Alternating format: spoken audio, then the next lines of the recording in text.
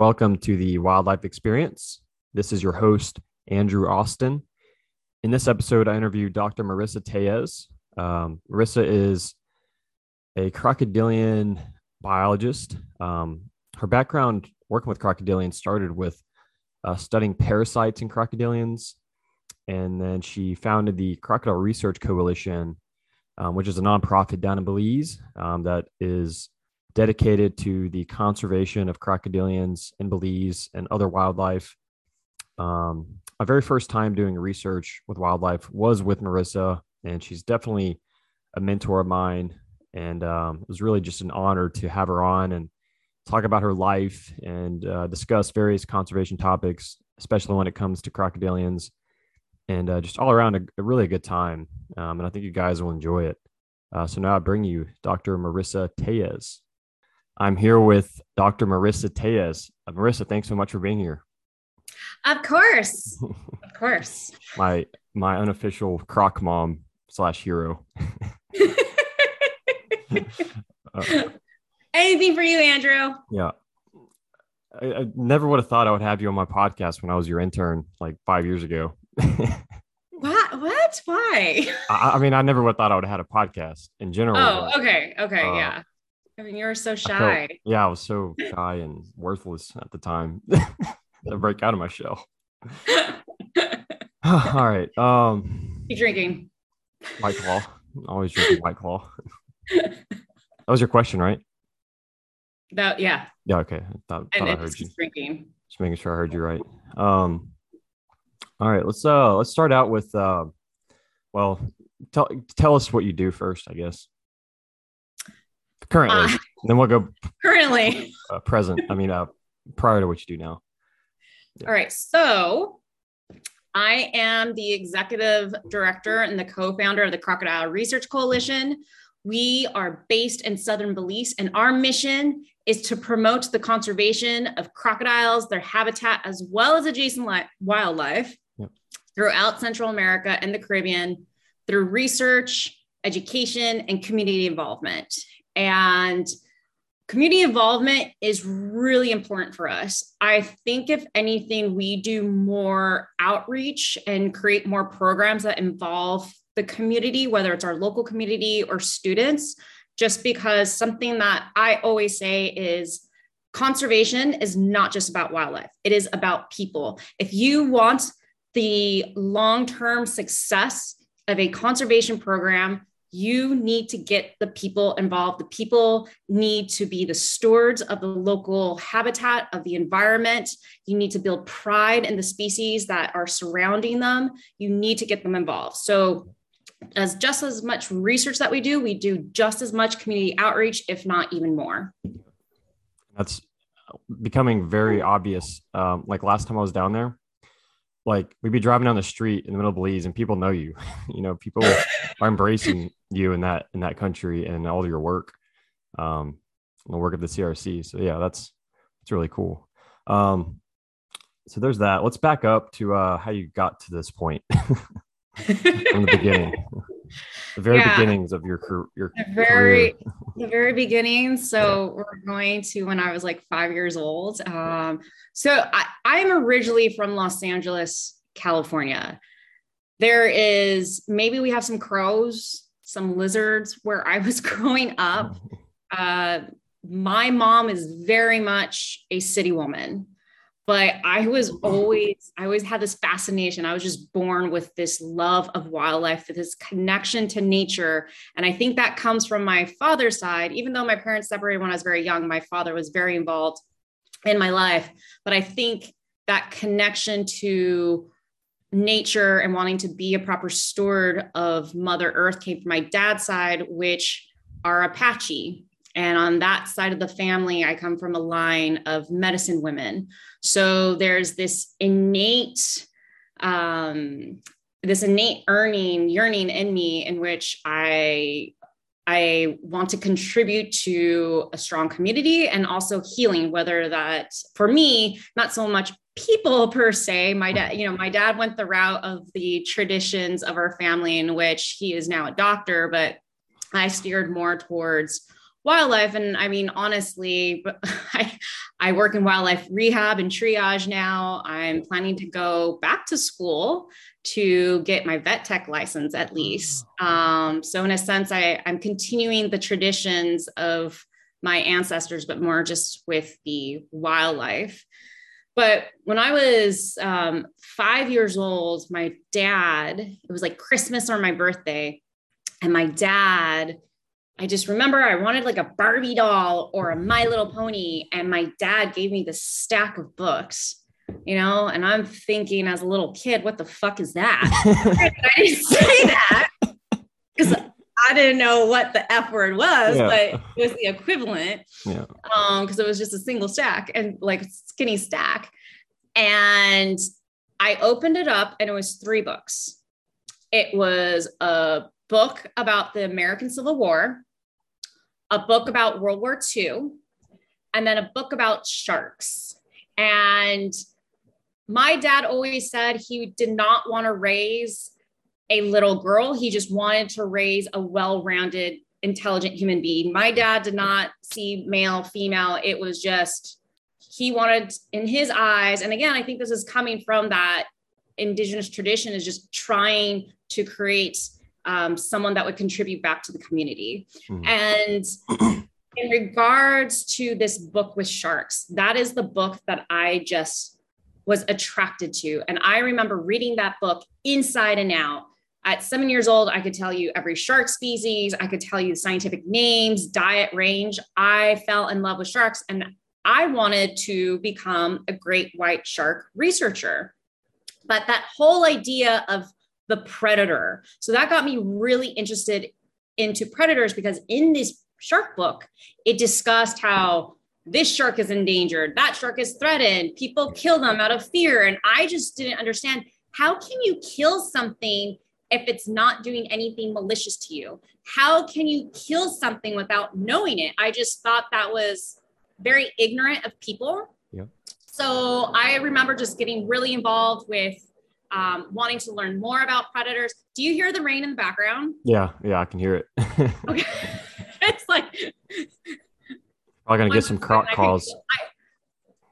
I can close the windows if that would be better. No, it's fine. It's not affecting the audio. Oh, it's not that bad. I can barely hear it. Yeah, you're good. All of a sudden, it's just like, yeah, we're supposed to be in the dry season. Something called climate change. I have no idea when the dry and rainy seasons are anymore. So going back to the great white sharks, so that got me really interested about predators. And I wanted to become an advocate for these animals that people just hated and disliked and wanted just to kill when the animal was not doing anything. And that was me learning about the issues with lions, with crocodiles, with snakes, with, all these different types of predators. I just did not understand. But my whole thing was I was going to be a great white shark researcher. And it was when I was about 15 years old. I remember I was in high school, and these girls, like, everyone knew I was all about wildlife and I wanted to work with wildlife. Like, one of the things I used to say to people, just so that they understood my attraction to my love towards me wanting to go into nature and getting out of the city, was like, one day I'm just going to go run naked with the lions in Africa. I don't know why. I would just tell people that. Yeah. And it was just because for me, it was like, I want to be one with nature. I want to be one with wildlife. And so I remember these girls coming up to my locker, Marisa, there's this guy from Australia, and he's like jumping on crocodiles, and he's like talking about how we need to save them. Like, have you seen his show? And I mean, this is during the time that cable was really expensive. My family, we did not have the money for that. And I was like, well, I'll look him up. There was no internet.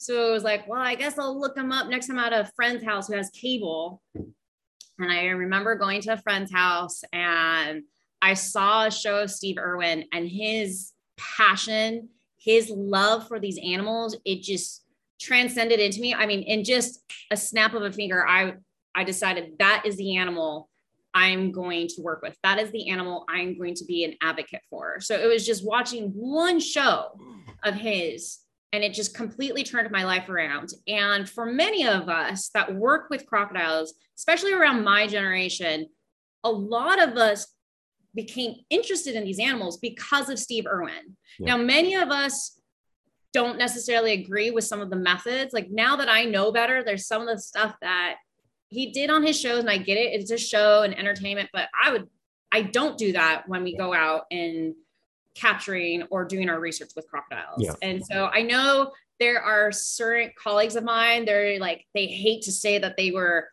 inspired by Steve Irwin. And I'm like, man, when we first met, you said, like, who cares? Like, who cares? Like the man, made his passion was so contagious. It was so contagious. It's crazy. I don't know how to explain it either. It was like a flip of a switch for me too. I kind of knew I liked wildlife, but then I started watching his show, and I think at first it was on like VCR tapes. Like found one at Blockbuster or something, and like just blew my mind. Yeah, his passion for what he was doing. Even though, again, many of us, we wouldn't necessarily do that now and stuff. And that's okay, right? We learn as we go. We've grown in this particular career, but just, you can't deny, can't deny that this man left a legacy. And in a sense, I'm part of that legacy. You're part of that legacy. A lot of my colleagues are part of that legacy. We would not be doing what we are doing now if it wasn't for Steve Irwin. And so that's why, I don't care. I'll say it. Yeah, I'm doing this because of Steve Irwin. It's just so funny now. Some people are like, oh no, I can't say that. Whatever. Yeah. You're here because of Steve Irwin. Sit down. Just sit down. When he had around the time that he passed away, wasn't he about to get involved with the CSG? The Crocodile Specialist Group? And yes. So for those that are listening and don't know the CSG is the Crocodile Specialist Group. It is part of the International Union for Conservation of Nature, the IUCN. Within the IUCN, you have the Species Survival Commission. And I can't remember how many different groups, but there's groups. So we have the crocodiles, we have the shark group, we have the pangolin group, there's a fungi group, there's groups for so many animals and a lot of members within this group. So there's about, I think, 10 to 12,000 members internationally now, part of the IUCN. So when you hear about the Orinoco crocodile is critically endangered, certain shark species are endangered or something's threatened, that status comes from members in that group, from the experts in that group. And so I am a member of the Crocodile Specialist Group, and I am the sub-regional chair for Central America and the Caribbean. All that means is that I'm in constant contact with various researchers throughout this region, whether it be government officials, professors, researchers from NGOs. And so it's kind of like I'm kind of always on tabs of what's happening. Does anyone need assistance in trying to find funding for a project? They need advice or consultation from various members of our group, stuff like that. So there was hesitation. There was hesitation with Steve Irwin at first, going back to your comments. And the reason for that was you had a lot of people that were for ranching of crocodiles, and Steve Irwin was very much against that. And his family is still very much against that. Very purist conservationist. Yes. Hands-off conservation, which doesn't necessarily work for certain communities. No, not at all. Not at all. It's kind of elite to where that there's a culture or a community that, let's say, have utilized crocodiles for generations, and they've utilizing crocodiles as part of their culture. And through colonization, a lot of these cultures lost the ability to have that type of connection. And the crocodiles were a source of protein for them. And again, part of ceremonial practices. And so as ranching was, in a sense, reintroduced to some of these communities that have helped them economically, So now there's money going back into the communities. And so not only are they receiving money, but they're also now able to reconnect to a part of their culture that they lost due to colonization. Yep. And I think that's something that gets missed a lot when you have these discussions between, as you were saying, like these purists or these conservationists that are very much against the sustainable use of certain wildlife. And, you know, those that that are pro sustainable use, is a lot of times it's all money. And I know the people say the world revolves around money. Okay, I get that, but let's look at the cultural aspect, because I know from my personal experience is when I've just started to bring on the table more of the cultural aspect of sustainable use, it does seem to open people's eyes. Yeah. And even similar to what we saw here in Belize with COVID, and what many people in the tropic areas experienced, was you saw an increase of illegal hunting of wildlife. And that is because, especially, I mean, this whole region, Central America and the Caribbean, we are dependent on tourist dollars. Yep. COVID happened. There's no tourists coming. People lost jobs. People can't put food on the table. And yes, you know, you have the supermarkets that are open and certain people are still able to work. But overall, people don't have money to go to the store and buy cattle meat or pork or chicken. They need to live off the land. And even still culturally, you still have a lot of people living off the land. So that's when you started to see an increase. I know here in Belize and a lot of places, an increase of illegal crocodile hunting. Mm-hmm. But what am I going to tell these people? I'm sorry, this is absolutely against the law. Your little daughter's stomach needs to keep rumbling, because you can't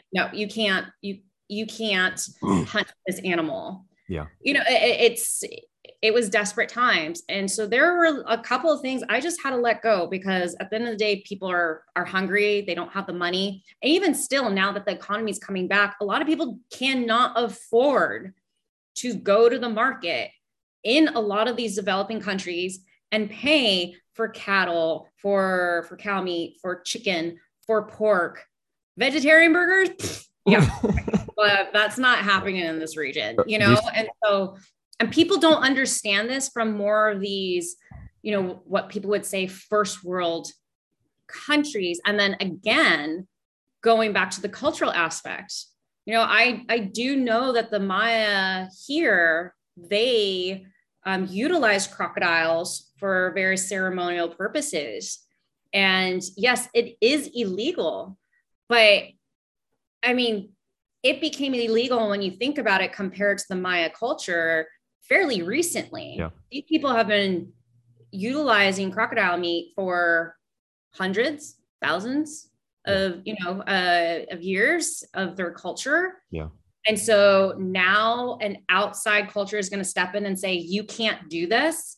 I mean, that is a slap of the face to these indigenous cultures. Yeah. And people don't think of it like that. And that's why it's, besides the economic part of all the sustainable use and all that, we need to also talk about the cultural aspect, because I think, especially in this world, people are so more careful and more open-minded in regards of assisting indigenous cultures in reviving or getting back their culture that was lost to colonization. And I think if that discussion of the cultural aspect of certain communities utilizing wildlife, again, I think there would be a compromise at the table. And I do know, like here in Belize, we have, besides the Maya, we also have the Creole. And the Creole is a mix of European, African, and Maya descent. Mm-hmm. And so certain Creole communities have also accepted this idea of consuming crocodile as a source of protein. And yes, it is a fairly new ethnic group. It's been around since the 1700s, but that has become part of their culture in certain communities. Yeah. And so, again, these are people that they don't have the money to go to the market and buy some type of protein source. Yeah. So that's something we need to think about. Do you think ranching ever makes it to Belize? Farming and ranching ever makes it to Belize? So I have proposed ranching. I haven't proposed farming, because farming is more of, you have one owner that oversees a whole farming system. And in a sense, it's kind of one person gets rich. Okay. Yeah. Whereas with ranching, you have certain community members that go out and get eggs or get small juveniles. It's more of a community effort. And then at the end of the day, the community is also the income that comes in, it gets spread more throughout the community. Yeah. In addition to that, you're also protecting habitat, because you want to make sure that the crocodiles have good nesting habitat, that the juveniles have good habitat as well. So there's also, this ranching has a nice positive umbrella effect where it protects habitat. And if you're protecting habitat, you're protecting a lot of other underneath that. It can increase juvenile recruitment as well, right? Because like you raise them up and release some percentage, some programs, right? Exactly. And I mean, that's, the whole alligator. I mean, a lot of people don't realize that alligator is one of the most successful conservation stories in history. The alligator was going extinct. It was considered critically endangered in the 70s. And there's like 2 million in just Florida now. I know I was speaking with someone in Louisiana. They're definitely over 2 million in Louisiana now. Wow, that's crazy. And now you even have some scientists discussing the whole idea of this ranching system and also a little bit of the farming.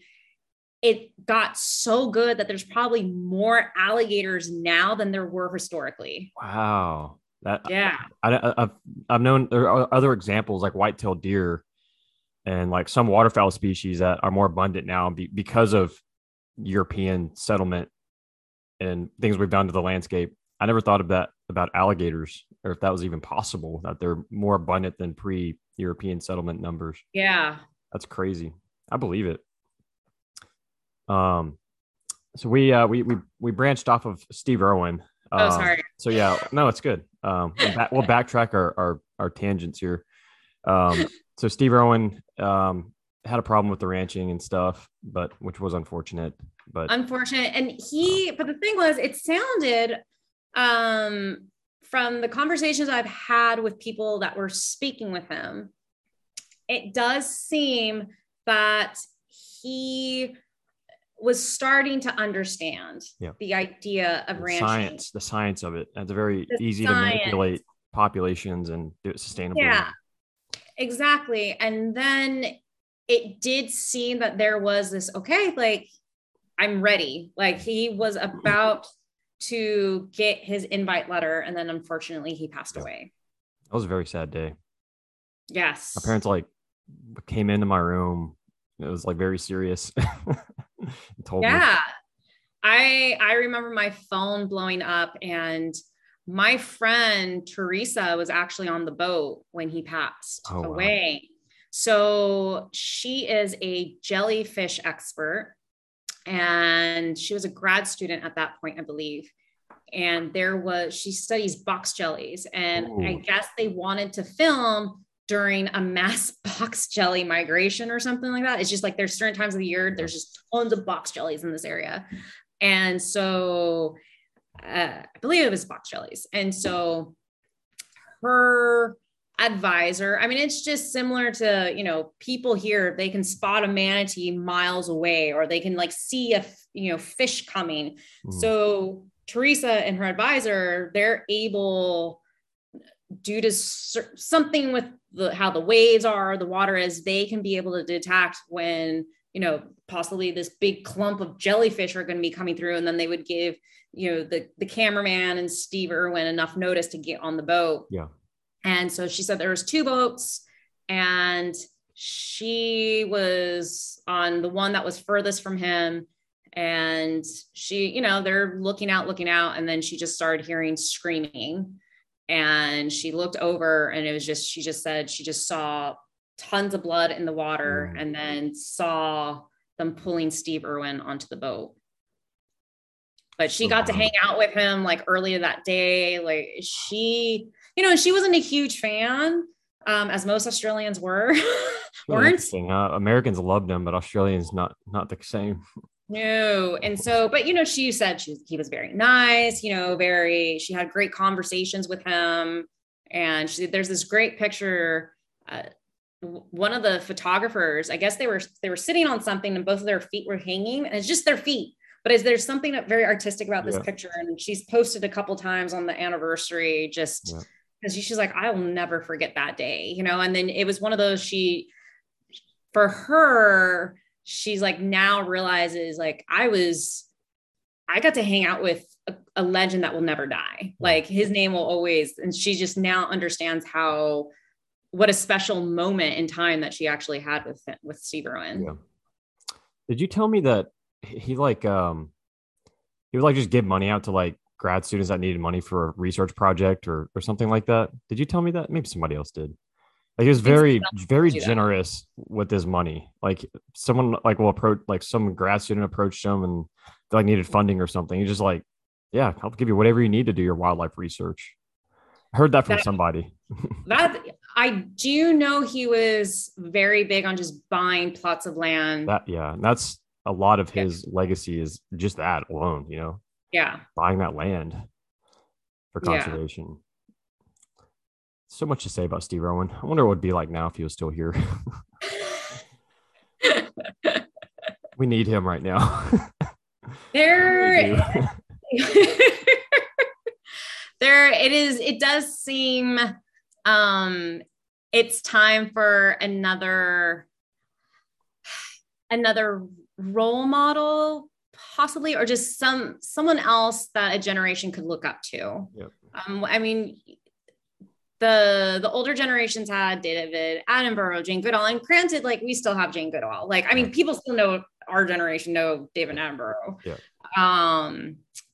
But yeah, it does seem like it's time to have someone that has that passion and that ability to inspire others to get their teeth into conservation, sink their teeth into conservation, as the CRC would say, and just really inspire that next generation. And it's interesting because I have a lot of friends in Hollywood TV networks, and it sounds like there is interest in finding or like doing some other wildlife shows. And I did hear there was some big executive was getting hired. I can't remember what, if it was like Animal Planet or Discovery, but like they're ready to bring it back to the Steve Irwin days. Oh, wow. So trying to find someone or some people that again can truly inspire this generation and the next generation in involving, getting them interested in wildlife and nature. And I mean, hopefully even then, just getting people to become more involved, whether it's internationally or just around their home. Yeah, and it can't be a Steve Irwin wannabe, because there's never going to be another Steve. No. It needs to be someone that's okay. Very original. And, yeah. And has a lot of passion, and like Steve just had a way of like his passion just came through. I don't know. It just get excited when you hear him talk. Even people that aren't really into wildlife loved him. Everybody loved him. He was just somebody everybody could love. He had that charisma as well. And it was just genuine and true. Whereas you do see these other people, and I get it. He had this formula that it grabs people's attention. Yeah. And you see, whether it's been past TV shows or just on other social media platforms or whatever, you can see someone is like, you're trying too hard to be like, again, there's never going to be your own character, be yourself. Absolutely. You're going to pursue that sort of thing. People appreciate authenticity so much. Exactly. People want to see the authentic person. Yeah. So we can get back to your life. So Steve Irwin inspired you, and then we can go. Yeah. So Steve Irwin, and then I went to college and I double majored in zoology, obviously because of the wildlife, and cultural anthropology. And the cultural anthropology, I focused on, which it just, at that point, there was no such thing as ethnozoology. So looking at the interaction between people and nature. And so, and where I was at UCSB, I remember talking to some of the anthropology professors, and I couldn't really do anything like that. I guess that wasn't their forte. So my thesis on my anthropology background was looking at the peyote ceremony in the Native American church in the United States. I didn't know there was such a thing as a Native American church. Yeah. There's a Native American church, and not the type of church I'm thinking of, I guess. No. Called a church, but it was just a ceremonial place. Wasn't based on any kind of monotheistic religion. No. Yeah, it was definitely very much in celebration of. Yeah. It was like a bunch of in various places such as Oklahoma, right? It's a melting pot of all these different Native American tribes, and so in a sense, the Native American church was just this cocktail of the various ceremonies and deities of the Native Americans in that area. That's cool. You also went to Europe, right, for some anthropology thing? Yeah. So I lived in Northern Ireland. I lived in Belfast for 18 months, 20 months. And it was because I wanted to do a study abroad. I really wanted to do a study abroad. And originally I was going to do it in Costa Rica and just get all my wildlife experience. I think I would have lived there for a full school year. But I've always had this love for Ireland. Wow. What about Ireland? With the Nordic culture or something? I don't know anything about like that area. I've always just loved the Irish. Maybe it's that Gaelic culture. It's a Gaelic culture. Is Nordic and Gaelic a lot different? I don't know anything about it. Okay. Yeah. I'm very ignorant. Well, because the other thing is when I was in high school, I was senior class president. And when every high school gets an invite, presidential classroom, that's what it's called. It's presidential classroom, and it's a program through the White House to inspire / give a foundation to future leaders. And so since I was class president, my school chose me to apply for this particular program. Okay. And so again, every high school in the United States gets this invitation, and I got accepted. Yeah.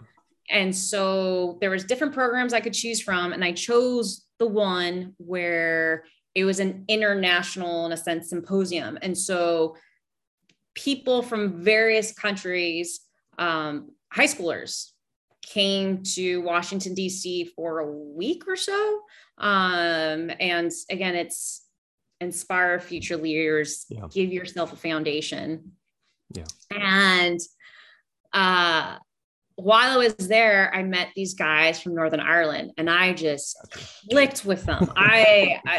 We became best friends in like 2 days. Like I just hung out with these Irish dudes. I'll never forget. They were like, Marisa, we want to experience the American culture. Like, what can we do? Because there was like, the evenings we kind of had off, and I was like, we're going to go to McDonald's. I'm going to get you guys hamburgers, and we're going to watch Jerry Springer. So that, and I just remember like I had this room of people. We all went to McDonald's, and like, there was just like, I remember someone from Sri Lanka, from India, Haiti, there was Venezuela. There was, he was from Nigeria. I got them all watching Jerry Springer. That's awesome. That's really cool. I would love to be in a room with people from that many backgrounds. That's really. It was so amazing. It was so amazing. So anyways, become best friends with these guys. Yeah. We continue to stay in touch. Wow. I went over to Ireland for a New Year's and in Belfast, and I fell in love with Belfast. And I told those guys, I don't know how, but I'm going to live here for a while.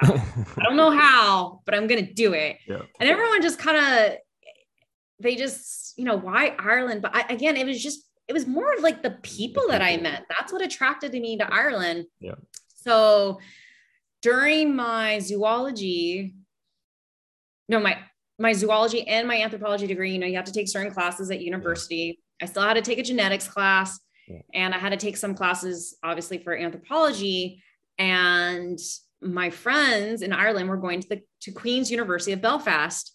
And I was like, I wonder if I can do my exchange program there. If I can get in, I'll go there instead of Costa Rica. It was mainly, I just wanted to hang out with these guys that literally became my best friends, and they were across the world. And so I started looking though. So Indiana Jones was based off of 3 real life professors. And one of them was teaching at Queen's University of Belfast, I found out. And I was like, fuck yeah, I want to learn from Indiana Jones. So I applied for the program and I got in because I just, at that point in my head, yes, I really wanted to work with wildlife. I really wanted to work with crocodiles, but there's something that I've always just been so interested in, that cultural connection between cultures, communities, and animals and nature. And so people are fascinating. Like we're humans, and we have a unique history, cultural history, evolutionary history. Yeah. Like if you like animals, it makes sense that you like humans too, because we're a very unique organism as well. I mean, and there's there's so many different cultures in the world, and again, there's just so many unique stories and other cultural folklore and aspects that have been kind of lost, and and there's a lot of stuff that are getting revived now through archaeological digs or anthropological finds. So anyways, when I found out I could be in a class with with Professor Jones, I was like, I'm going to fucking Ireland. So that was super awesome. And I learned so much more in the genetics class over there than I did at UCSB. So I retook genetics, but yeah, so lived in Ireland for a little bit, came back to UC Santa Barbara, and I finished my college degrees. Now, I didn't know how I was going to get to work with crocodiles. At first, I was like, okay, maybe I'll work for some type of private organization. I was open to the idea of being a zookeeper because I thought, well, with zoos, they're starting to do more research projects. Maybe I can do that. But I remember graduating and I said, I will never fucking go back to school again. I was like, fuck academia. That's where I'm at. Yeah. Fuck this shit. It's all bullshit. I'm never going back. 3 years later, I'm at UCLA doing my master's and my PhD. Yeah. But I needed that time. I needed that time away. And that's what I tell a lot of the interns and students that I am mentoring or supervising. Do not feel like you have to rush into school, like going back to grad school. Go out, experience the world, because I feel the experiences I got while working at a wildlife rehab center, while working at the LA Zoo, it gave me a stronger foundation and kind of opened my mind more, that helped me get through my master's and my doctoral program. Additionally, too, it was going back to school. I was like, yes, this is what I want to do. Yeah. This is exactly what I want to do. This is the path I'm taking, where I have seen some people, there are going to be some people that they can go just straight through. Good for you. But if you're not really 100%, don't do it. Don't waste the time. Don't waste the energy. Don't waste the emotional stress, because I don't care how tough you think you are. Grad school is going to make you cry. You're going to have anxiety. You are going to have depression at some point. It is tough. And I know I had more of those old school advisors And I know nowadays advisors aren't as mean and tough, but there's still deadlines. So even if you have the nicest advisor out there, I still know people that are like having the panic attacks and the anxiety and like the depression. I'm not smart enough and all that. So, you need to go in just knowing what you may experience, but also knowing like, fuck yes, this is exactly what I want to do, because that's where I was at when I was somewhat pushed by my supervisor at the LA Zoo. Like, Marisa, I don't think this is for you. Like, I don't think the zookeeping world's for you. I think you're meant to go be a researcher. I think you need to go, you're a scientist. And I was like, a scientist? What the fuck are you talking about? I'm not a scientist. Like, I never thought myself like that. And, but when he said that, I was like, you know what? Yeah, I'm ready. I can do this. And also inside me a little bit, I always wanted my own business. Like, I know I've been a good employee. Like, I know I've been a good employee, but there's also just that part of me that I was like, I don't want anyone to tell me what to do. There's still that little piece of me. I'm a little too strong-headed for that shit.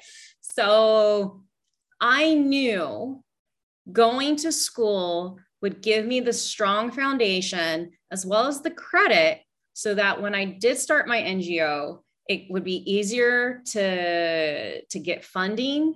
You would have a little bit more recognition, and you'd have a little bit more respect. Yeah. And in all honesty, having the letters behind your name, especially when you're a little young, it helps. It helps people believe what you're saying. Cause like, well, no, she's a doctor. Like, she knows what she's talking about. You never plan to stick with academia. You always plan to do NGO, the NGO. Oh yeah.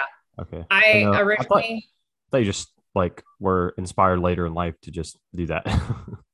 No. I've always kind of wanted a sanctuary. And like, that does go, God, I don't even know if my mom would still have it. When I was about 7 years old, I said I was going to have a sanctuary and it was going to be a mix of, and like, I drew it out and everything. I like made my whole infrastructure plan. It was going to be for wildlife, but also for dogs. Oh, wow. Gotta save the dogs. I was 7. Yeah. A lot of the animals would probably eat the dogs now that I know that, but in my head, everyone would get along and it'd be a dog sanctuary too. Yeah. Tell us about the work you did for your PhD. So and this is something else I will tell people. And again, it just depends, I guess, on the personality. Knowing what grad school would be, because I had friends that were graduate students when I was an undergrad, and I saw what they went through. I told myself, if I'm going back to grad school, I'm studying what I want to study. Because sometimes when you apply for grad school, it's very, okay, well, you have to do something that we're already doing in the lab. Yeah. Or you're doing a project that I started a couple years ago, and you can't necessarily do what you're passionate about. And I never understood how you can do something when you're not. I couldn't do that. That's I thought very little about grad school, but yeah, if I ever did it, it would have to be something that really inspired me to do. Exactly. Like that I would be very passionate about. Where you're willing to sleep in your office, when you're willing to go a day or two without showering because you haven't left the lab and you haven't left campus, something where you're going to cry all night, but you're going to get up in the morning and go back to lab to finish something up. So for you, that was studying parasites and crocodilians. And that was me studying of all things. So, and how I got into that was, I was stupid as a super senior at UC Santa Barbara, and I left some of the hardest classes my senior year. Stupid. And one of them was a parasitology class. And everyone talked about, this is the class, like it's one of the hardest classes at UCSB. Yeah. There's all this, like a lot of work and all that. The life history of those parasites and the life cycles and all that. Life cycle, all that kind of stuff. Yeah. And I left it to my last year in college. So anyways, I just remember the first day of class and, sitting there I was like, okay, this could be interesting. I left that class in love with parasites. And I left that course in love with parasites, how these little organisms can change the phenotype of an organism, how it can change the behavior, in a sense, take over the body and make organisms zombies. Hey, guess what? Now we know a good percentage of cannibalism in animals as well as in humans, it's due to parasites. Wow. Like these organisms are crazy. And I was like, this is so fucking amazing. And again, I'm still in love with crocodilians. And in my head, I wonder how parasites may have contributed to the insane immune system that we know of crocodilians, because we know about this co-evolutionary race between parasites and their host. And a lot of the immune responses that we see, even in humans, it's due to millions of years of this co-evolutionary race with certain bacteria and certain parasites. So my question was, how has parasites contributed to the evolution of the immune system of crocodilians and possibly other evolutionary aspects of crocodilians or other biological aspects of crocodilians? And I looked into it and there was nothing known. Perfect. There was just, all we knew was this parasite species was found in this crocodile, and like there was nothing. So that's what I wanted to study. And I remember first reaching out to parasitologists and throughout the United States, and everyone's like, oh, well, we don't study alligators or crocodiles. You got to do what we're doing, which is a fish. And I'm like, yeah, right. And then it was contacting various crocodilian professors. Hey, I want to study. Well, we don't do parasites. And like, for me, I'm like, okay, well, I could put a parasitologist on the committee, but no crocodilian professor in the United States wanted to take me because they're like, well, we don't do parasites. Yeah. So I went to my parasitology professor at UCSB. At that point, he hadn't seen me in 3 years. And I was like, Armin, like, I need to find somebody. And I told him, I was like, look, I wanted to get away from UCSB. Oh, and then at that point too, I was still thinking about possibly still part-time as a zookeeper. Yeah. And so I was like, oh, look, I can't come here to UCSB. I am working at UCLA. I'm like, do you know anyone at UCLA that will take me? He's like, oh, well, there's this guy, Donald Booth, and he's into reptiles and he's into parasites. Contact him. And Don, all he said was, if you can find the funding, you can do whatever you want. I was like, oh, I'm going to find the funding. And I never had to pay a cent for my master's or my PhD. I got a lot of grants. I got a lot of funding for my research. And so my research ended up looking at the ecological and evolutionary relationship between alligators and their parasites. And one thing that I'll never forget was for grad students, yes, you can make an impact. So I remember at the Crocodile Specialist Group meeting in Louisiana in 2014, I presented, in a sense, my favorite chapter. I had 5 chapters in my PhD, and it looked at the concentration levels of heavy metals between alligators and their parasites. And one thing I discovered was parasites are actually accumulate. So they will actually have higher concentrations of heavy metals compared to the alligator. So what my collaborator and I found was that, in a sense, the parasites are soaking in any heavy metals that the crocodilians are exposed to, and then they metabolize out the heavy metals. It takes the burden off the host.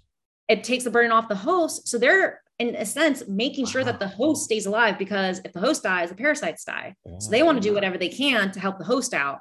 And so that was really interesting, because in the previous years, there's been research about lead intake with alligators. And they're like, oh, we fed lead pellets to these alligators and they're not showing any toxicity levels. Well, guess what?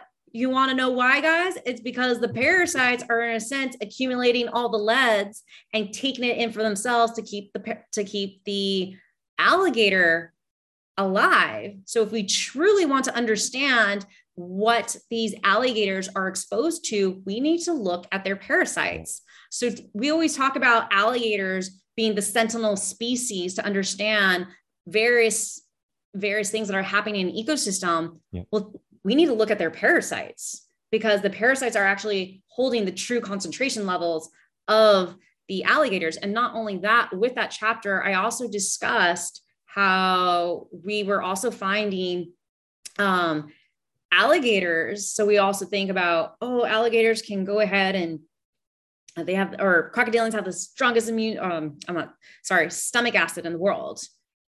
Well, when we were doing our studies, we're actually finding the parasites are breaking down the cartilage, the lead bullets. So the nematodes actually have this type of venom. So we need to go back. It might not just be, sure, the stomach acid, it's pretty acidic. Yeah. But it's most likely a combination of the parasites and the acid, the stomach acid, that helps to break down the prey items of alligators. So then I started also seeing the parasites assisting in the digestion of the crocodilians.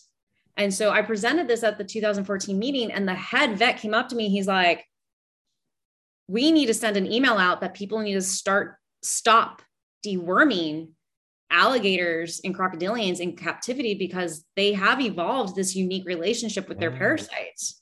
We actually might be doing more harm to our captive animals by deworming them. Yeah. And that was just like crazy. That's fucking cool. You know what I mean? And I was just like, I'm just a stupid little grad student. And then, and like, I still get that, I still get emails and stuff like that, about that particular paper, because it was kind of revolutionary. And like, and I'm okay to say that, like, I'm really proud of that chapter from my PhD. So you must be proud of the CRC and stuff, but that is really something you're very proud of overall in your career.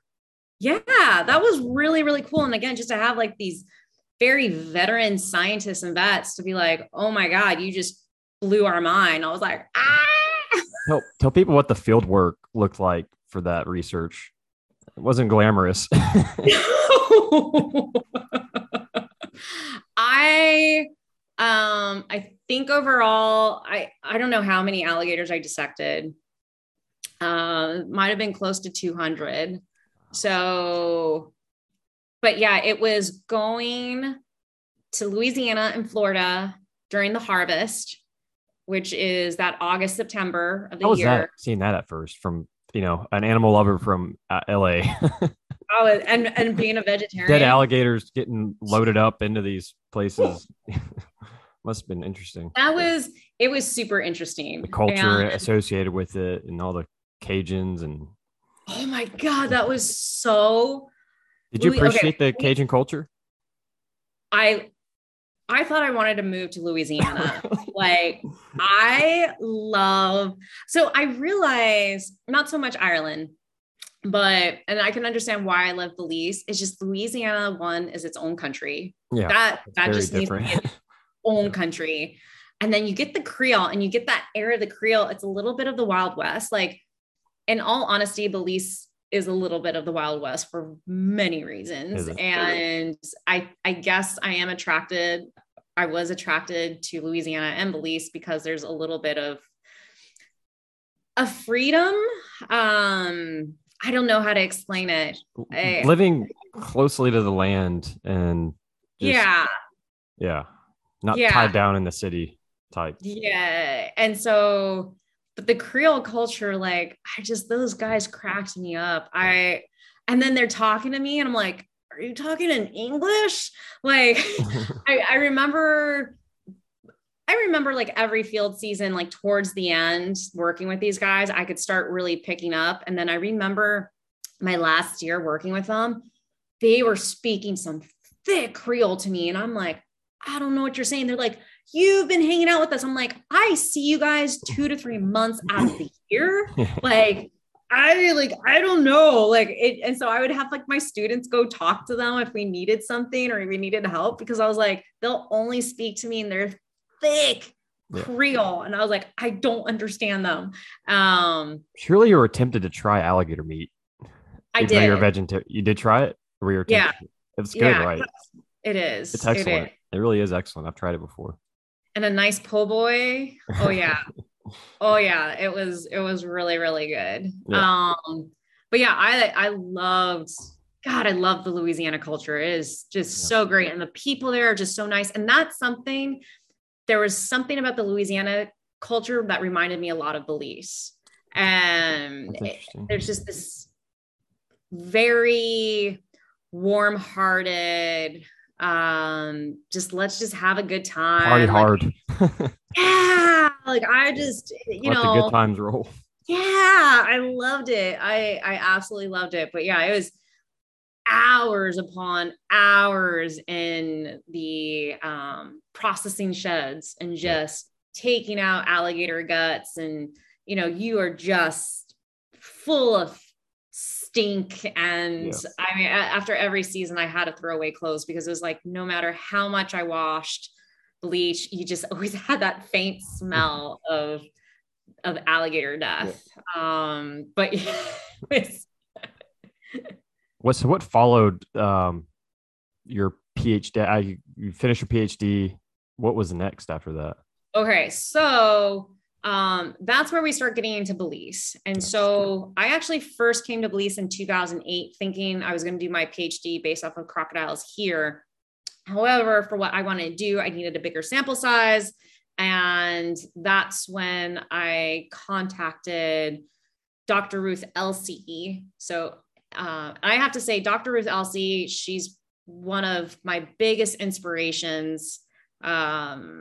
She is a very successful woman, and she opened the door for me in the crocodile world. I would not be where I am in the CSG, or probably even who I am, if it wasn't for her. She's the alligator program leader in Louisiana, right? Yes. Yes. And she is so amazing with young scientists. So anyone that's listening here and they feel like they need someone to like open the door for, just give advice, Dr. Ruth Elsey, man, words can't describe her. Like it just, I heard she was kind of scary. It's not that she's a strong woman. Yeah. She is people are intimidated by strong women oftentimes. Yep. and she's just straight to the point. And so I can understand why people are like, but she's just a very strong, very successful woman. There's no funny ground per se. And she's been doing it a long time, and had played a large role in the alligator conservation. Oh yeah. And, she's absolutely amazing. One of your biggest mentors. Yes. She literally a big part of changing my life for the better. That's awesome. And so, it was because of her that I ended up doing my PhD on the alligators, mainly in Louisiana, but I kept side projects in Belize, and I kept a good relationship with the government here, as well as other organizations. So towards the end of my PhD in 2014, I felt like I still wanted to learn more. And I was interested in doing a postdoc. So I applied for a National Science Foundation postdoc, where I would go back to where it all began at UC Santa Barbara with my mentor, Dr. Armin Kuris. Now, getting the NSF, I did get the NSF graduate fellowship, but getting the NSF postdoc is even more difficult. And so I was like, I don't know if I'm going to get this, but you know what? I'm going to try. And that looking at parasites in crocodilian habitat in, I put Costa Rica, Belize. There was one other country. I think I said Guatemala, or it might've been a Caribbean country. I can't remember. It was too long ago. So, and the reason I did that was I was appointed my position with the CSG in 2013. And in my head, if I was going to make a positive impact in this region, I felt I needed to live here. Yeah. So my idea was, there was these two different ideas. Was one, I get my PhD, I don't get the postdoc, but I'm just going to move down here and either try to get a job, but most likely I'm just going to open up a wildlife sanctuary. I was like, I'm just going to do it. I'm just going to open up my wildlife sanctuary. Or two, do a postdoc of 3 years and slowly make the move down to somewhere in this region. Yep. So that was my idea. And it was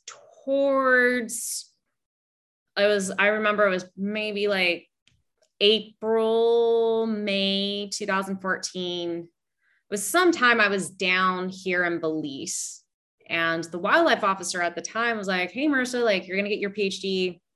What are your plans? I told him about the postdoc. I said, yeah, like I really want to move down to this region. I was like, obviously I'm looking at Belize as a possibility. I was looking at El Salvador, Nicaragua, Jamaica, as well as Dominican Republic at that point, to make a move and to establish my an NGO. Yep. And that's when the wildlife officer was like, well, why don't you just move to Belize? He's like, you work well with the government. Everyone knows you. You work well with communities. You work with other NGOs. He's just like, why start over somewhere else when it's just going to be smooth sailing for you to start? And he's like, and obviously you have our support, and to get the ball rolling, it's going to be a lot easier. And I kind of like, I mean, of course, like that was in the back of my head in Belize, but like at the same time, I was like, well, do they, this is the forest department. This is the forest department. Yeah. And so I just kind of, in my head, it's like, if I'm not making that much of an impact, like, of course I'm going to look at other places. But to have a government official open the door and be like, we could really use your expertise. I was like, okay. So that was like that. And I just told him, I was like, well, let me see what's going on with this postdoc and all that. And so again, it was like this slow move to Belize. And I ended up just concentrating my postdoc here in Belize. Yeah. And I established the Crocodile Research Coalition in January 2016. So we're about to have our 6-year anniversary. That's awesome. It's kind of cool. Like when you think about like your connection with the forest department they're the top like natural resource federal managers in Belize, right? Yep. And like you're directly involved and you can make a meaningful difference in that country. In a country like the United States, like if you're going to try to make federal changes, that's just hard, like there's so many layers. And it's like going to Belize, it's kind of cool because you have a direct impact on that country's federal wildlife sort of management through the CRC. Yeah. And I mean, that's the thing is like, I have worked really closely with them. They asked us to lead the countrywide survey of the Morelettes and the American crocodile here in Belize. I mean, it's been a really good relationship. Like if I need to make tweaks on research permits, they're just like, okay, just write an appendix and not a problem. Yeah. We can talk. It's really nice. And I think if anything, it's also helped me understand politics a little bit more, because that's something that you are going to go into conservation, part of it, depending on the route, you need to be ready to be a politician. Yeah. And that's one thing is that how I work with government here, local as well as national government. And then my other interactions that I have with other countries. Because I'm also have a good relationship with some of the officials from other departments in other countries. And just, sometimes you have to be a politician. Yeah. And I remember, there's the zodiacs or whatever of like a tourist, you will be an entertainer or a politician, or there was something else. I was like, I'm not gonna be a fucking politician. Like, what the fuck? No, I've got to play politician, even just amongst little things. Like, there's been a couple of things with some really big resorts here where they've done some really illegal stuff with wildlife or mangroves. And you just can't go in hot-headed and like, I can't believe you cut down all these mangroves. I can't believe you let, your workers take that dead croc to skin it. And, you have to. What was the thing with Leonardo DiCaprio that one time? Yeah. That's a hot topic.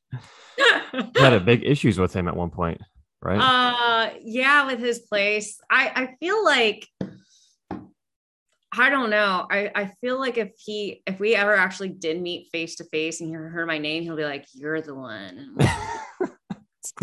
I'm the one. Yeah.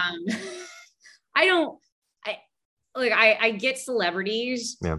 And there are some that do a lot of good. He does some good. He really does some good. No, he does. He does. About conservation. He does. Yeah. There are some celebrities that are very much involved in whatever they're passionate about. Now, Leonardo DiCaprio, what I have learned, my experience with his whole development in Belize is he had a lot of money and he had this idea for a sustainable hotel for pretty much the richy rich. Okay. And he hired architects and he hired a bunch of people and said, okay, this is all of my money. Go do something. And they probably gave him some updates here and there. So how involved? Probably very little. Probably very little. Yeah. So the issue was, it was Blackador Key near Ambergris Key. And they were going to, for any place here, if any resort is going to develop, or if there's any type of big development, you have to have a community meeting with the nearest community. And if the community does not approve, the project is not going to go through. Yeah. And so I've been part of community meetings where myself and some other biologists, we have said X, Y, and Z, those projects, nothing. So Belize is very good about that. That's good. Yeah. And so with Blackador Key, there was a community meeting and I remember I wasn't going to go. And someone's like, no, Marisa, we need you to go. We need a scientist there in case there's any bullshit. So I was like, all right, I'll go. And so they had these scientists that did biodiversity surveys of the island. And, we didn't see any tracks of crocodiles and we didn't see this and that. And so pretty much all these critically endangered animals, which means we can do whatever development we want. And I was like, bullshit, there's no fucking crocodiles 5 miles away from Ambergris Key where there's a bunch of fucking crocodiles. Yeah. And so I'm like, I raised my hand and I said, how did you, my expertise is crocodiles. I'm going to talk about crocodiles. How did you do your surveys? Well, when we were looking for other wildlife, we just didn't see crocodiles. And I was like, do you know what a crocodile track looks like? Do you know what this looks like? And no. And then I was like, by the way, where are you from? I'm from Spain. I'm from somewhere. I'm from France. I'm from the United States. I'm from Mexico. It's like, so is this your first trip to Belize? And they're like, oh yeah. And I was like, so you know nothing about how to identify our wildlife here. Yeah. Amazing. So your whole biodiversity survey is full of shit. Yeah. That's what I told him. And then the main guy that was to hire all these biologists, he's like, oh, we hired experts. And I was like, so you're saying all the naturalists and experts in Belize were not good enough? Right. You're going to tell me that the fishermen, the 5th generation fishermen in this area don't know their fish. They don't know how to identify the sport fishing here. Yeah. You're telling me that your person knows more about the birding and the calls than our local or bird expert. I was like, are you saying we're all stupid? No. And I was like, this is fucking bullshit. Yeah. And I was just like, this is a slap to our face. And I was like, if you truly want to understand about that local ecosystem, you need to hire people from Ambergris Key, or you need to hire Belizeans. Yeah. And I was like, look, Belizeans are not completely against this, the Blackador Key thing, but what you all just did, this is bullshit. Yeah. And what even put more fire into all this, because it was so disrespectful to the local Belizeans. It was so disrespectful.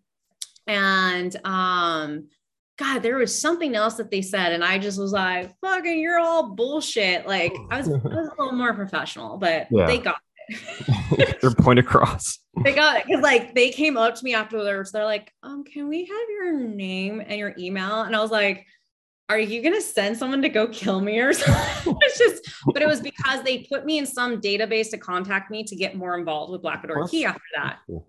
And so, but what happened was, I think Leonardo DiCaprio just got an Oscar or something like that. And he was talking about Indigenous rights. And the people police blew up and they're like, you're talking about Indigenous rights when you, like, your people just called us Indigenous, like the Indigenous people of Belize, like, idiots. We don't know anything about our natural wildlife, that you have to bring outsiders that have never been to Belize to look and understand our wildlife. Yeah. And then not only that, the waters, like there's no private waters here. And so you had fishermen that, I mean, this has been their sport fishing spots for decades. And you had security guards saying that they were going to shoot them from the islands, that they couldn't do their sport fishing there anymore. And so like all this is going off on Twitter and like everything else. And so Black Door very much backed off a little bit. I worked with them a little bit, but they didn't like what my data said, which kind of nulled everything that they were trying to like prove. And so they built it. It's still not being built. There's still so much. Oh, it's ongoing. Okay. So many issues. And like, there was something else that, and again, I don't know if it's actually him that's tweeting from his Twitter page, but he said something, and this was like a year or two ago, and something else had just happened at Black Door, and I kind of ripped into him on Twitter. I don't know how you could be biodiversity advocate and developer at the same time, Like there's a way to do it, but how they've been going about it, it's so wrong. And those keys out there, those are ecologically unique ecosystems. Like, assuming I don't know how big the island is, but and what it supports. It's tiny. But it is still, also like it's for me, someone was like, oh, he can donate you a lot of money. And I'm like, yeah, I'm going to be getting money and then feeling guilty because I know this is almost like hush money. Like that's going against like the principles and morals that I grew up with my family. Yeah. And it's like similar to something that had happened around Placencia Lagoon. There's a development known as Harvest Key here that the whole community was against. I mean, they ripped this beautiful mangrove island that was also, there was a lot of crocs there, but it was a hotbed for manatee feeding and for resting and for mating. And so they rip it to shreds for the fucking cruise ships. Yep. And then they reach out and they're like, oh, we would be interested in funding this and that. And but you can tell like they're greenwashing. Yeah.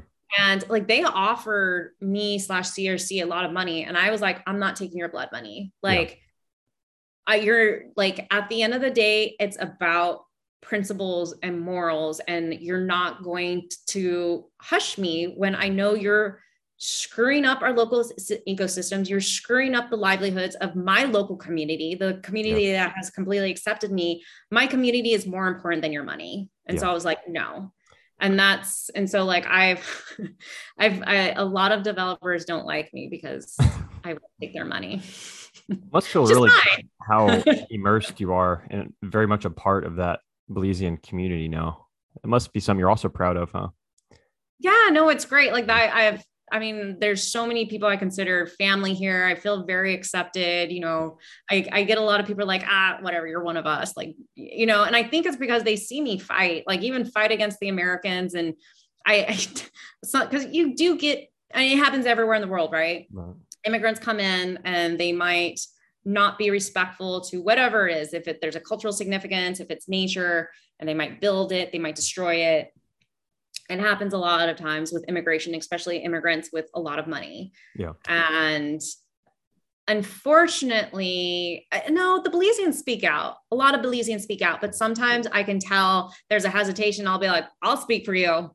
Or like, you know what I mean? Like, I'll say something against this person. I don't care. Like, I think speaking out for my community, I think that has been what has allowed them to accept me. But I moved to Belize. It's not like I was running away from America or anything like that, but there's something about Belize and in this region that I've just felt a little bit more comfortable in regards of living. I feel like this is more of my culture. I just feel a little bit of this is more of who I am. And especially Belize, there is that connection to nature that you see so many people have. Like, they're not out doing research with crocodiles or manatees or birds or anything, but there is this understanding that the environment is important for us. Still a very strong indigenous presence. Yeah. That must be cool. Let's talk about CRC. I found you on Facebook like 5 years ago. I didn't know what to do with my life. I had worked at a gator country, a reptile park. And then I was working at Crocodile Encounter. I was like, I want to see crocodiles in the wild. So I like found you all on Facebook. I was just like looking on Facebook, like crocodile research and then I stumbled upon y'all. I don't know if y'all had an internship program at that point. It just started, Andrew. I like got y'all right at the right time, I guess. And I hit y'all up and you're like, yeah, come on down. It was that easy. And it was badass. Yeah. You're our first intern ever. Yeah, very, very proud of that. I was very nervous. I remember walking up. Y'all are at the Savannah guest house, right? And that's Belize. right. And I was so nervous to meet you. And Sean Hefflick was there as well. Yeah. And Sean was a familiar name. I didn't know any scientists at that time. I knew Sean from TV and stuff. Yeah. I was like super nervous. Then y'all were like all like later on in the night, we're like drinking somewhere or something. It's like totally chill. But went and saw Sam and Gilly in the pond. And you were saying Steve Irwin like was there. That's where he filmed. And that was like so cool. Yes. Yeah. He met awesome. Sam Gilly and Mad Max and Big Croc at the Belize Zoo. Brutus. Yep. Yeah. That was awesome. And yeah, the internship program. I got a very unique experience. I don't know if all the other interns have gotten the experience. I got the very raw first intern experience going to Chicky Bowl.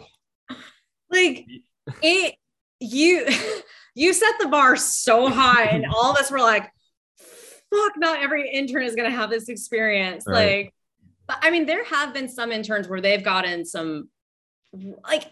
Every intern is, which makes me feel really good. I've had so many that are like, this went above and beyond what I could ever imagine. Yeah. Like I make sure everyone has just one like life-blowing, life-changing adventure per se here. And it's not like it's hard to schedule in because Belize is just full of adventures. Yeah. But like for you, it was because of you were like, we have to extend our internships at least to a minimum of 2 weeks because a week goes by. Yeah, it went by way too fast. It really did. So fast. But yeah, we met at Savannah Guest House, which is right next to the Belize Zoo.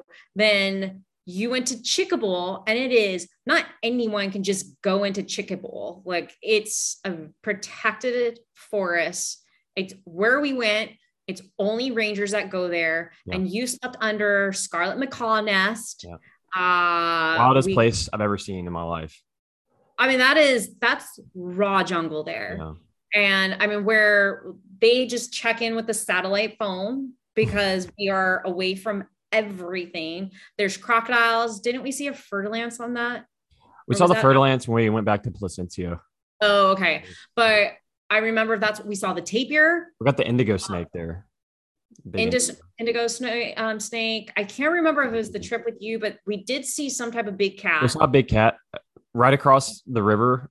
Yes. We're coming back in after a night of croc catching, and it was just there, right across from where we were camping. Yes.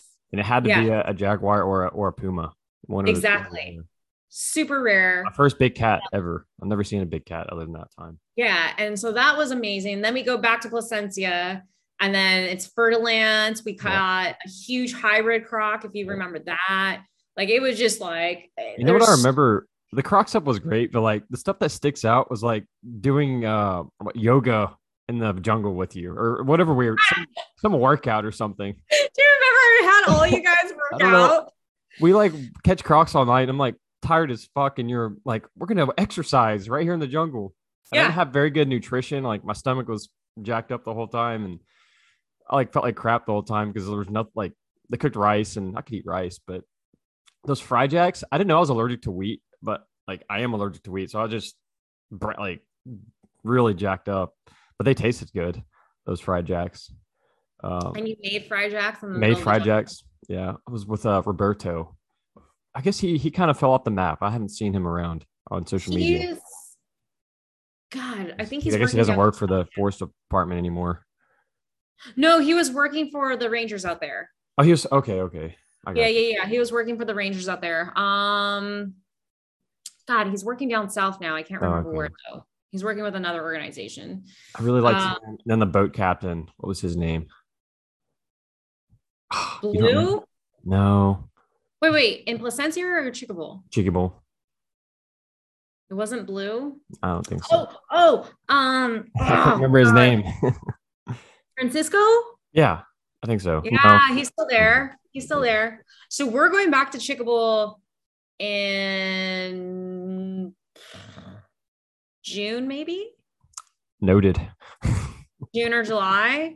And not only are we going back for croc stuff, we are also so CRC. So again, we do more than crocs. Like we're doing manatee stuff. I just did a drone survey earlier today for manatee. Yep. Manatee today, like while I was kayaking. That was really fucking amazing.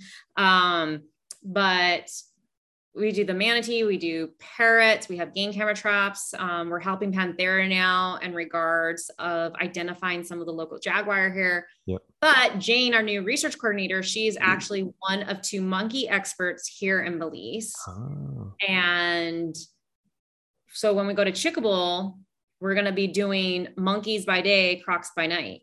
Can I weasel my way in on this? Huh? Can I weasel my way in on this? Yes. So I told Chandler about some of these trips, Yeah. and I was just like, I was just talking to him the other night. I was like, dude, we got to go to Belize together and go down and hang out in Marissa. It'll be a lot of fun. It would be a lot of fun, and you would probably almost kill me again. With too Why did much I fun. almost kill you? When it was you, Jared, and Matt, when you came down your second time. Second time. Oh, with the big croc. No, I'm just saying it was like party work 7 days. Yeah. And I realized, shit, I'm not in my early 20s anymore. And I remember, I think That it was was rough. after. Oh, yeah. You guys definitely made me feel like I was in my early 20s when that happened. I was dying after you left. I told Chandler too. I was like, he almost killed me with alcohol. I blame that on Jared mainly. That was a fun trip. It wasn't chickable, but that was fun. It was just fun. It was just fun.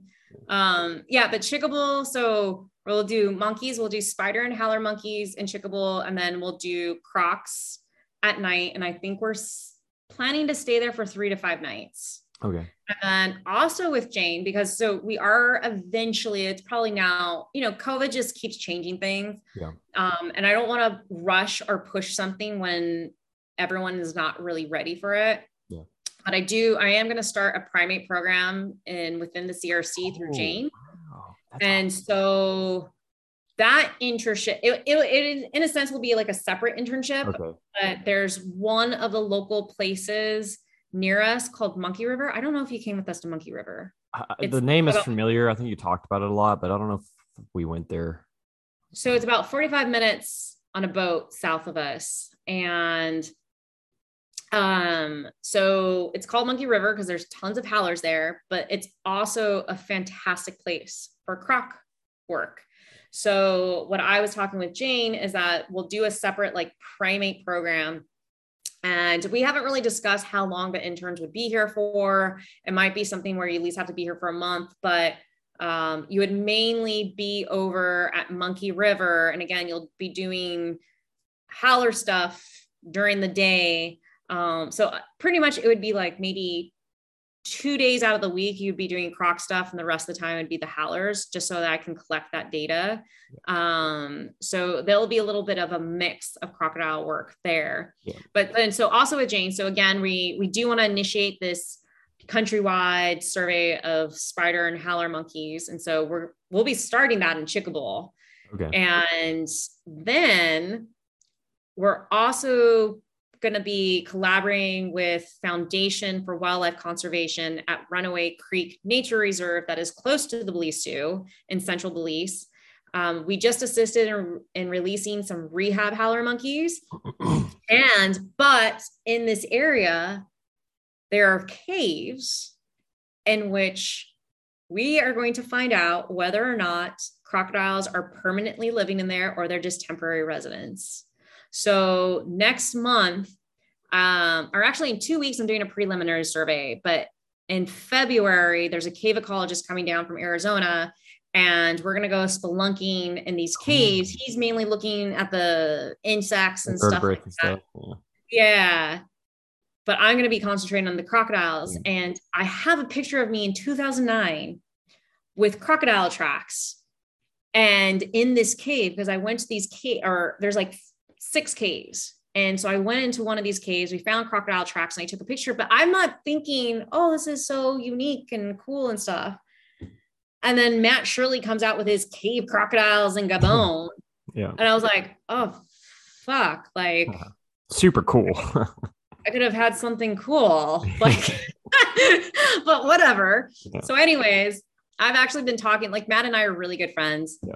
So I've been talking to Matt because I don't like to reinvent the wheel. If someone's kind of already done something similar that I'm interested in doing now here in Belize, what did you go through? What obstacles did you go through? Yeah. Let's get the process rolling. I don't need to go through all the hiccups that you did. Yeah. So he's helped me out with some advice in regards to that. Do you think there are populations of crocodiles possibly living in the dark? So nobody has looked at. Not in Belize. Yeah. No one has really gone deep into these caves. Now, what's also fucking cool is I've always loved Indiana Jones. And I've always thought gotta get back to Indiana Jones. We're gonna go back to Indiana Jones. Yeah. Oh my God. I need to find a fucking cool hat. I know it's super dorky, but I need to find an Indiana Jones style hat to wear into these fucking caves, because in the Maya culture, crocodiles connected the underworld, and the entrance to the underworld were caves. And the Maya actually believed that when you saw a crocodile in the cave, it was waiting for the spirit of someone that had just recently deceased. And then that crocodile would take that spirit to the underworld, where the spirit would reunite with its ancestors and the gods. So not only is just this a cool ecological, biological possible discovery that there are these crocodiles permanently living in caves, we are likely going to run into some Maya art, some Maya artifacts that have not been seen for hundreds of thousands of years, because we know that the Maya utilized caves for various ceremonies, including human sacrifice. And during a preliminary survey, we found Maya pottery that no one had probably seen in hundreds of years. So what do you do with that information when you find a new anthropological thing like that? So we're just do you get an anthropologist involved? What do you do? Yes. Yeah. We'll absolutely get an anthropologist involved. But this is where I'm like, I'm about to live out Indiana Jones. I am That's awesome. So excited, because again, this is just not about the crocodiles. There's a huge cultural aspect about this and component. Yeah. And the other cool thing is no one has ever mapped these caves before. So going in with the cave ecologist, he's bringing someone down so that so I'll be part of, in a sense, I mean, sure, maybe the Maya knew these caves, but in our... Kind of a pioneer of Belizean cave discovery. Yeah. That's I'm awesome. so excited. I am so excited. That's kind of like for current stuff. That's kind of what you're thinking about a lot right now is the cave stuff. Oh yeah. I'm all about this cave stuff because this also just kind of goes back to what I was saying as well, as I've always been interested in the interaction between crocodiles or wildlife and people, because this whole cave system really can bring that together, the caves and the crocodiles. And for all I know, maybe we're going to find crocodile style art in these caves, knowing that the Maya believed crocodiles were the guides to the underworld. Yeah.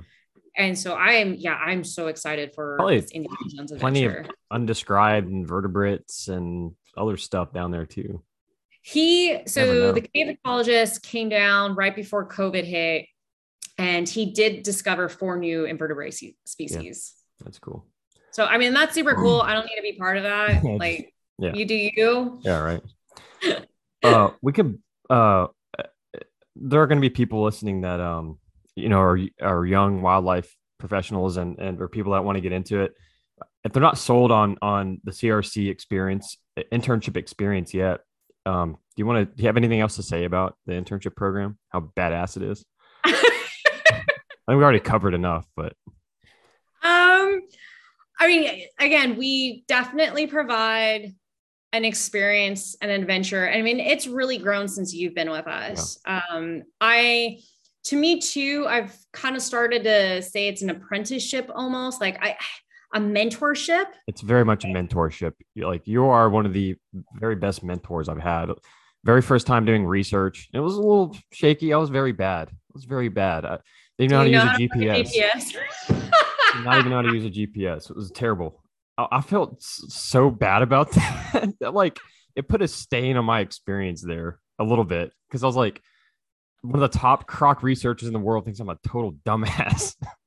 It bugged the hell out of me. Anyway, but it was overall that, the experience overcame that a negative emotion. But yeah, overall the experience was amazing. But yeah, so you're not a dumbass. Oh my gosh.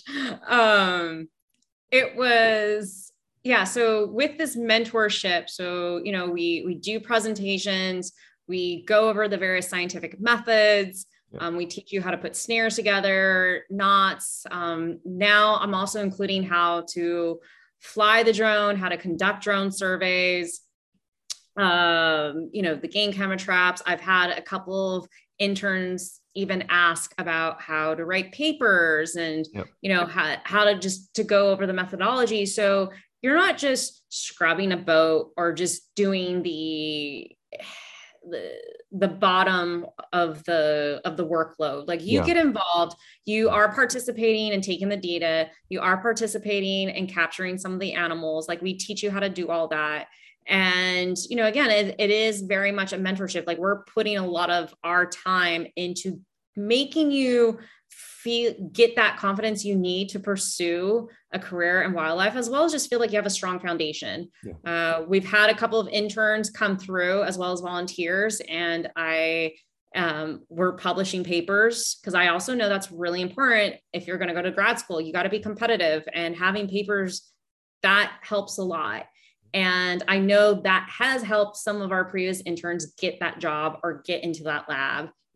And I feel I want to do what was given to me. Ruth Elsie, I was telling someone this, but I've had various mentors for various reasons. And maybe I just was lucky enough, or saw something in these people that I reached out to them enough. Like Dr. Ruth Elsie, again, an amazing mentor. Luis Sigler from Dallas. Love Luis. I call him Theo Luis. Awesome. Words can't describe how grateful I am that he is in my life. Like, he is just the best mentor out there. Humble. So humble. I just, and some of these, and, my Dr. Armin Kuris, he's been really great for me as well. And there's this other guy named Ed Clark.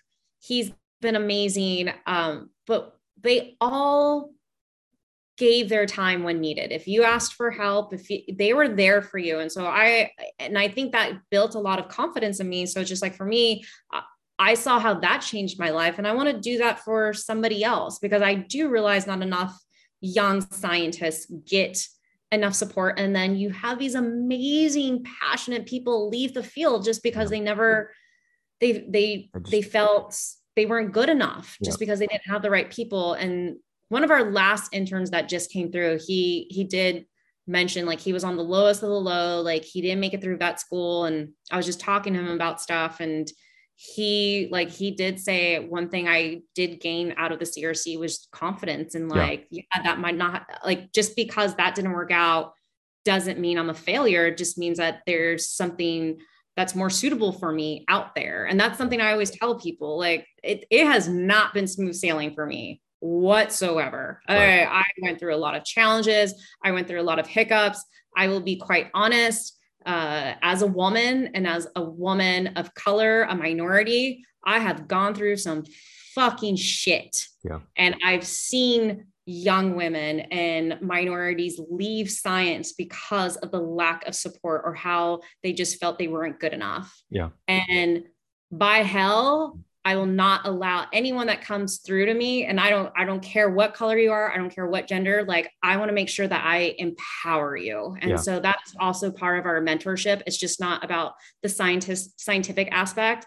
It's also about finding that inner strength and confidence that, yes, you can do this, and just feeling that you will always be part of a community that's there to support you. Yeah.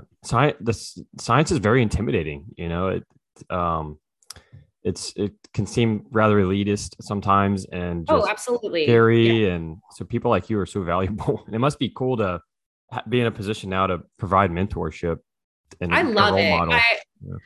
I love it. And there's been times where it's like, I'm busy. I remember I was supposed to go somewhere, or someone invited me to something. I was like, oh, I can't. I have this master's student, or I have someone coming in. Everyone's just kind of like, why are you wasting your time on students? And it's like, science and conservation will never progress if we don't teach the next generation. If we don't invest in the next generation, it's always just going to be this slow progress, because we're so egotistical. We need to let go of the ego. Like, if we're truly going to make a difference, it's not just about us, but it's also investing in the next generation. Yeah.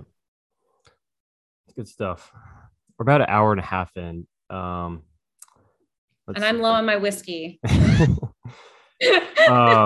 get some closing stuff here.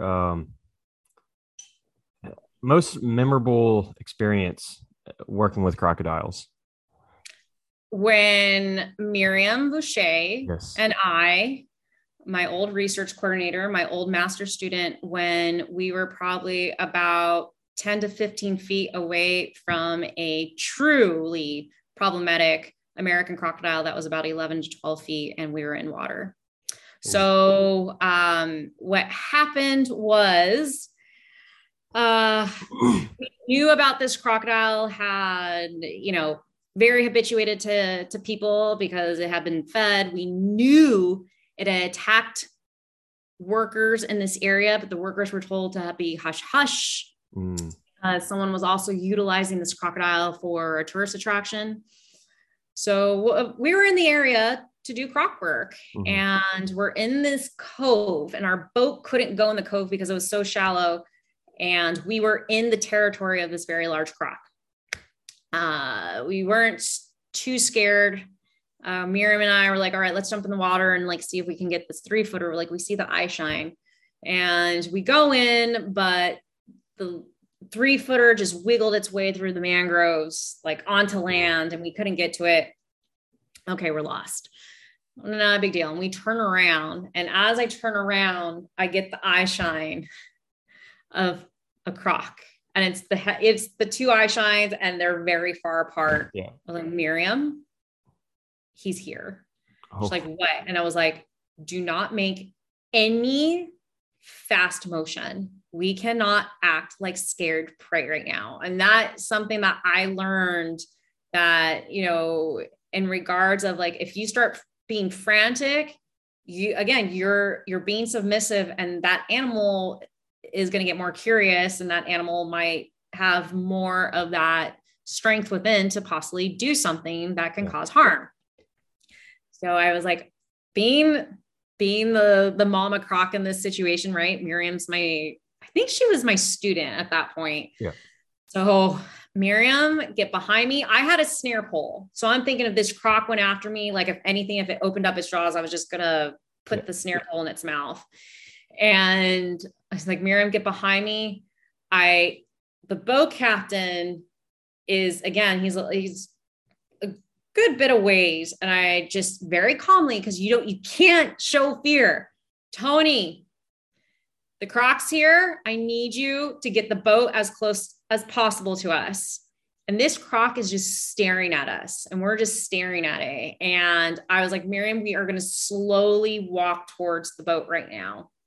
And so we start walking, and we're just head on.